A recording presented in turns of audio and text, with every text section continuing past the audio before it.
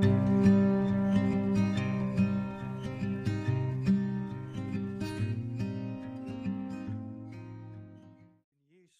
which you speak amazing words to us that we can use to speak to you. Thank you for the mercy and the blessing in that. And you engage our thinking and our minds, but you also wonderfully engage our hearts too. So we pray, Lord, now as we listen to Psalm 3 and as we learn to speak it and sing it from our hearts, please may we understand you. Please may we grow and deepen in our relationship with you. And we ask it in Jesus' name. Amen. Well, thank you all very much indeed for extra special long listening today, to listening to those wonderful stories in Farsi and in English, and in carrying on now engaging with listening to God's word together. I want to begin by encouraging you or inviting you, if you can, to use your imagination just a little bit. Imagine being betrayed by someone very close to you. Maybe being betrayed by a member of your family. Imagine being betrayed by a member of your family, and as a direct result of that betrayal, you then lose your job. And you don't just lose your job, you get evicted from your home. And when the wider community hears what has happened to you, instead of having pity or compassion upon you, they cancel you, they reject you, people scream about you and at you, and gossip about you in the press, and they curse you on social media. That happens. Imagine it happening to you. You have no one to turn to, and you have nowhere to go. You end up homeless and helpless. You wander around the countryside, sleeping in hedges and ditches. I wonder, could you imagine the isolation and the hopelessness and the intensity and the stress and the pressure if that happened to you? Sue read the introduction or the title to this psalm for us. And if you look at it again, it says a psalm of David when he fled from Absalom, his son. What I've just described to you for your imagination is actually what happened to David when he fled from Absalom, his son. And you can read about that in other books of the Bible, 2 Samuel, chapter 15 and chapter 16. Some of us can relate very closely indeed to David's experiences because you have fled from your home. You have already been forced on a dangerous journey to seek sanctuary here in the UK.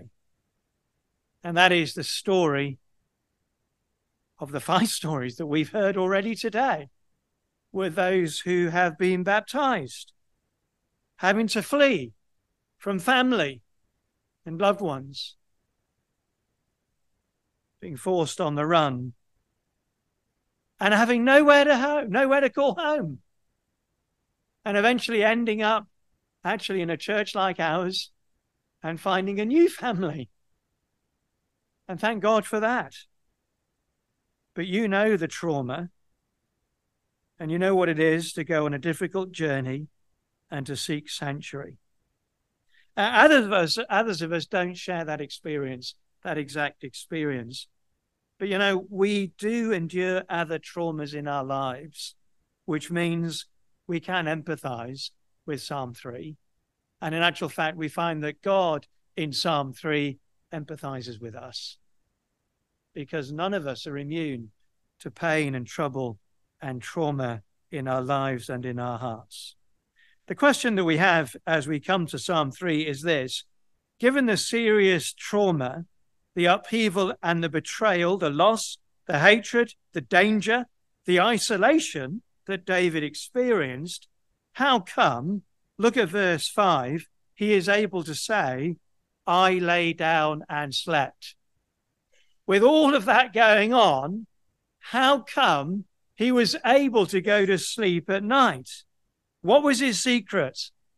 I think that's what the psalm is all about. It's actually giving us the answers to that question. 4 very simple things for you who've been baptized, 4 simple things for each of us this evening and this morning. The service has gone that long while, hasn't it? I've now slipped into evening mode. The first thing is this: pray to the Lord honestly. That's verses 1 and 2. David tells the Lord God how it is. He's open and speaks from his heart about reality. And God knows everything already. God knows the pain, trauma, the depth, the detail, the difficulties that David faced, that we faced. But listen to this. God welcomes us into communion, deep fellowship with himself, so that we can openly and honestly bring to him and share all our burdens with him. When you bring to the Lord God those things that trouble your heart very deeply indeed, you are not bothering God. It is not a bother to him. You're not wasting his time. He doesn't have better things to do. He wants to listen. He wants to hear. And he does respond to us. As the very famous hymn says, are we weak and heavy laden, cumbered with a load of care? Precious Saviour, still our refuge. Take it to the Lord in prayer. So bring whatever is on your heart to the Lord. Tell him about it. Pour out your heart to him. Tell him now. Tell him right now. In verse 1, David talks about many or numerous foes, that is, enemies. Many enemies rising up against him. And what's described actually is a very frightening picture. The most terrible thing, though, that cut really deep, that went into David's heart, into his soul, and into his inner being, are those words in verse 2. People said to him, there is no salvation for him from God. That was their judgment on him. There is no salvation for you from God. You are that despicable. You are that unclean. You are an infidel. There is no salvation for you from God because you've turned your back on Islam, or because your God doesn't exist anyway. Just laughable. Or your inner voice actually is reminding you and accusing you of some sin about which you feel very deeply ashamed, and you know you were wrong. There is no salvation for you from God because you fill in the blanks. What's on your heart? Psalm 3 foreshadows Jesus Christ, God's King. Here is a King David, and what happened to him, in his words, foreshadow God's great King David, who had numerous enemies rise up against him. Religious enemies, political enemies, and of course great crowds of ordinary people. They demanded his crucifixion, and then they jeered at him while he was dying on the cross. If you are the Son of God, come down from the cross. There is no salvation for you. He saved others. He cannot save himself. If he is the King, let him come down from the cross and we will believe in him. That's Matthew chapter 27. There is no salvation for him from God. See, this psalm is Jesus' psalm. The amazing and miraculous and ironic thing is this, that Jesus bore all that jeering, all that cruelty, all of that opposition, all of those numerous enemies, and it must have been very deeply painful to the very part of his being, his soul, to hear people say, well, no salvation for you. But he did it. He went through that for you and for me. And so I want to say to you, baptism candidates today, people will say, and people have said, we heard you say it earlier on, there is no salvation for you, but there is. There is salvation for you under heaven, and it is given in Jesus Christ. As the book of Acts says, there is no salvation under heaven given to mankind other than Jesus, the name of Jesus Christ, and you've come to him. He is the Son of God who died on the cross to cleanse you. You are not impure. You are not unclean. You've just received the symbols today of your cleanliness in the Lord Jesus Christ. May you never doubt that in your hearts. May God's Holy Spirit fill you with a true and a deep understanding of that in a fresh way today. Verse 1 says these things, and verse 2 is followed by that word Selah, which means pause and stop and think a little bit more. It is a devastating thing to hear there's no salvation for you from God.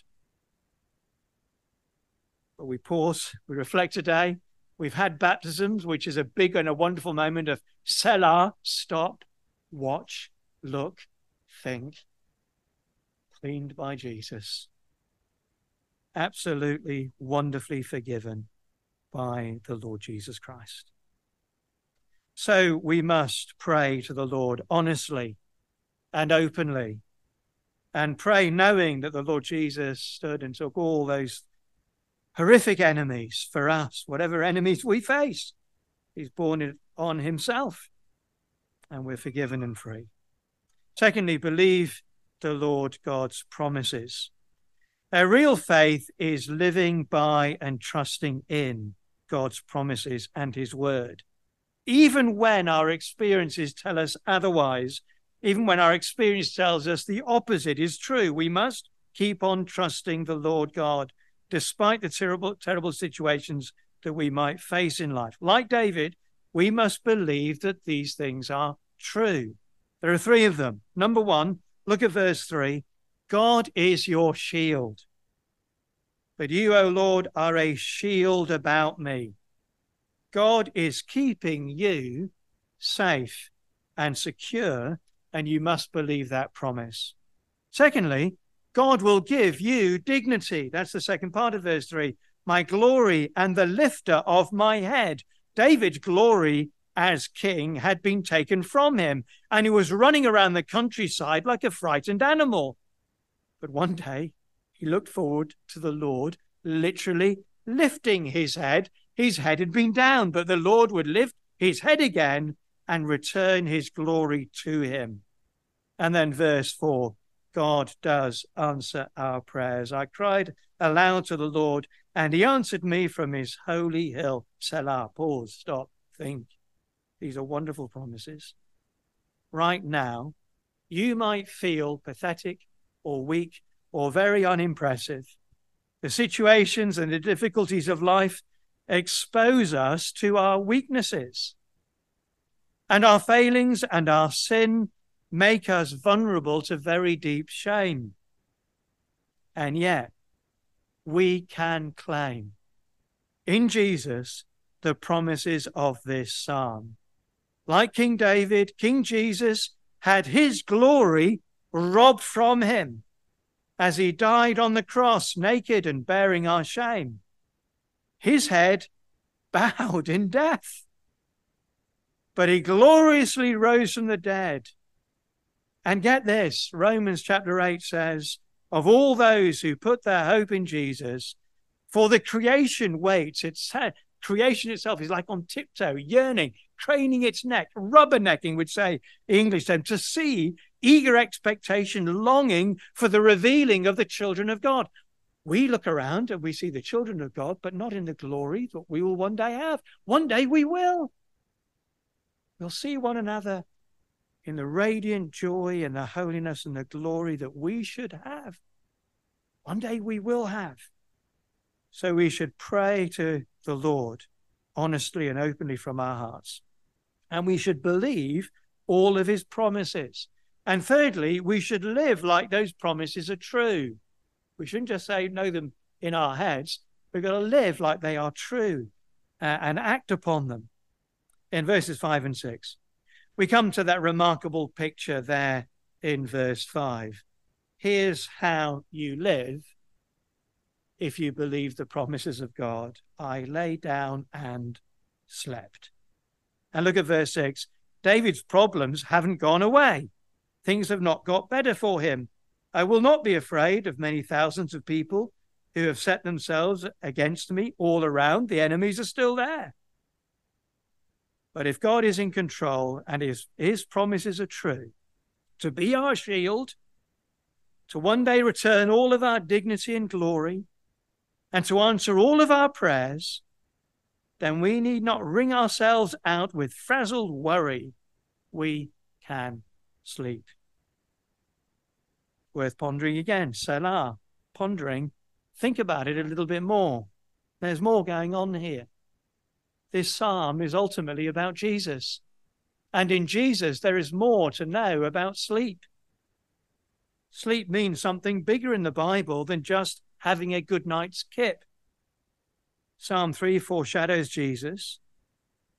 And when it comes to sleep, it foreshadows Jesus there too. From the word go, like David, Jesus was a hunted man. From his birth onwards, people were out to destroy him. And yet we have this stunning picture of him in a wild storm. The seas are raging, the wind won't stop, depicting all the power, the threat, the chaos of hell. That's what the sea and the wind, the storms depict through the Bible, depicted all that is against us. And his friends in the boat, they thought they were all going to die.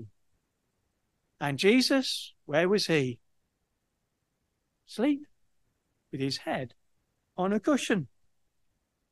I lay down and slept. It's Jesus. Jesus slept in the face of death. And Jesus actually calls death sleep. He came to a little girl who had died. And he said to the gathered folks who were grieving, she's only sleeping. And they laughed at him. He said of his friend Lazarus, who had died and been buried, he's only fallen asleep. And Jesus woke them both from death. And so for Jesus' followers, death is simply sleeping.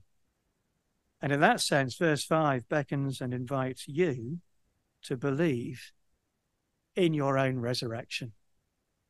One day you will sleep. But with sleep, you will wake. And it is wonderful and it is true. We must live like it's true. Why? Because it is true. It is true.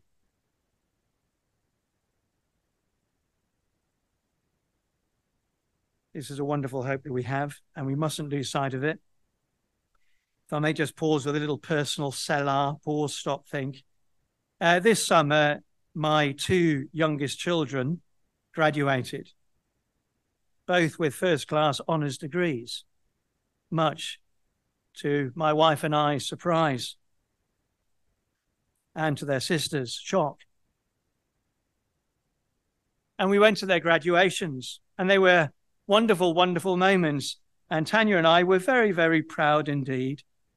It was a day to celebrate and commemorate their success, wonderful achievements.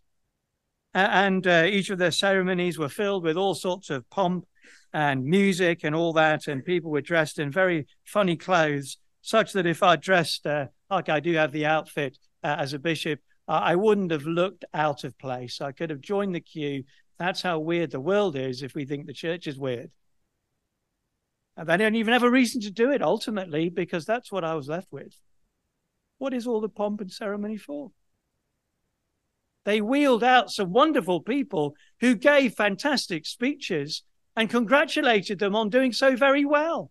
And they really bigged up Manchester as a fantastic place that would shake people and make them great, and Newcastle. And I was thinking to myself, no, it was the Steel City that did that. But that reminded me and Tanya, actually, it wasn't even the Steel City. What gives them hope is the hope of another city, the New Jerusalem, and resurrection. And Tanya and I wrote that in a card to them both. That's where real hope is. See, we had a moment, 2 moments, where in real essence, the world offered my children the very best it can offer. And as a dad, not as a vicar or a minister, or anything like, as a dad, I thought, is that it? Is that all you've got to offer my children? That's pathetic. What's going to happen when things go wrong for them? Your empty words. And even that good when things are going well, if we're really honest. I lay down and slept.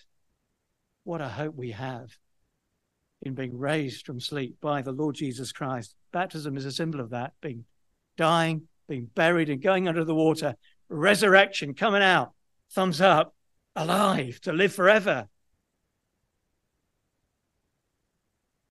Lastly, hope in the Lord's victory. That's where we are leading. Verse 7, arise, O Lord, save me, O my God, for you strike all my enemies on the cheek. You break their teeth, break the teeth of the wicked.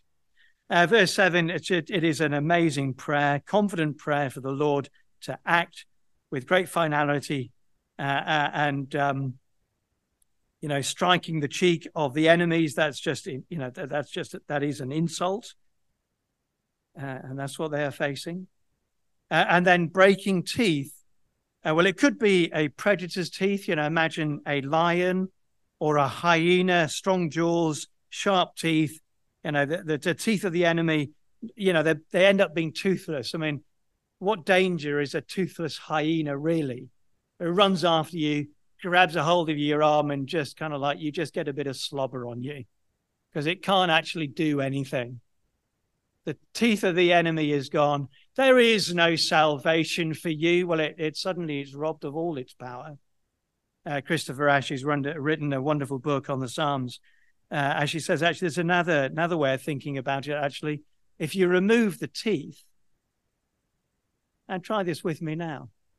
Look at verse 5. Verse 2. See those words, there is no salvation for him in God.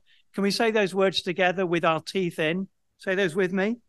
There is no salvation for him in God. It's quite threatening. I didn't really hear you though. Can you say it in a slightly more menacing way? Again, there is no salvation for him in God. Now do it without teeth. Do that. All right, can you all do that? All right, you ready? There is now no salvation for him in God. It's laughable now, isn't it? It's laughable. And verse 8 says, there is salvation, doesn't it? There is salvation. Verse 8, salvation belongs to the Lord. Your blessing be on your people. Selah, ponder these things. Rejoice in them and have hope in them. We're going to sing our final song. It is well with my soul.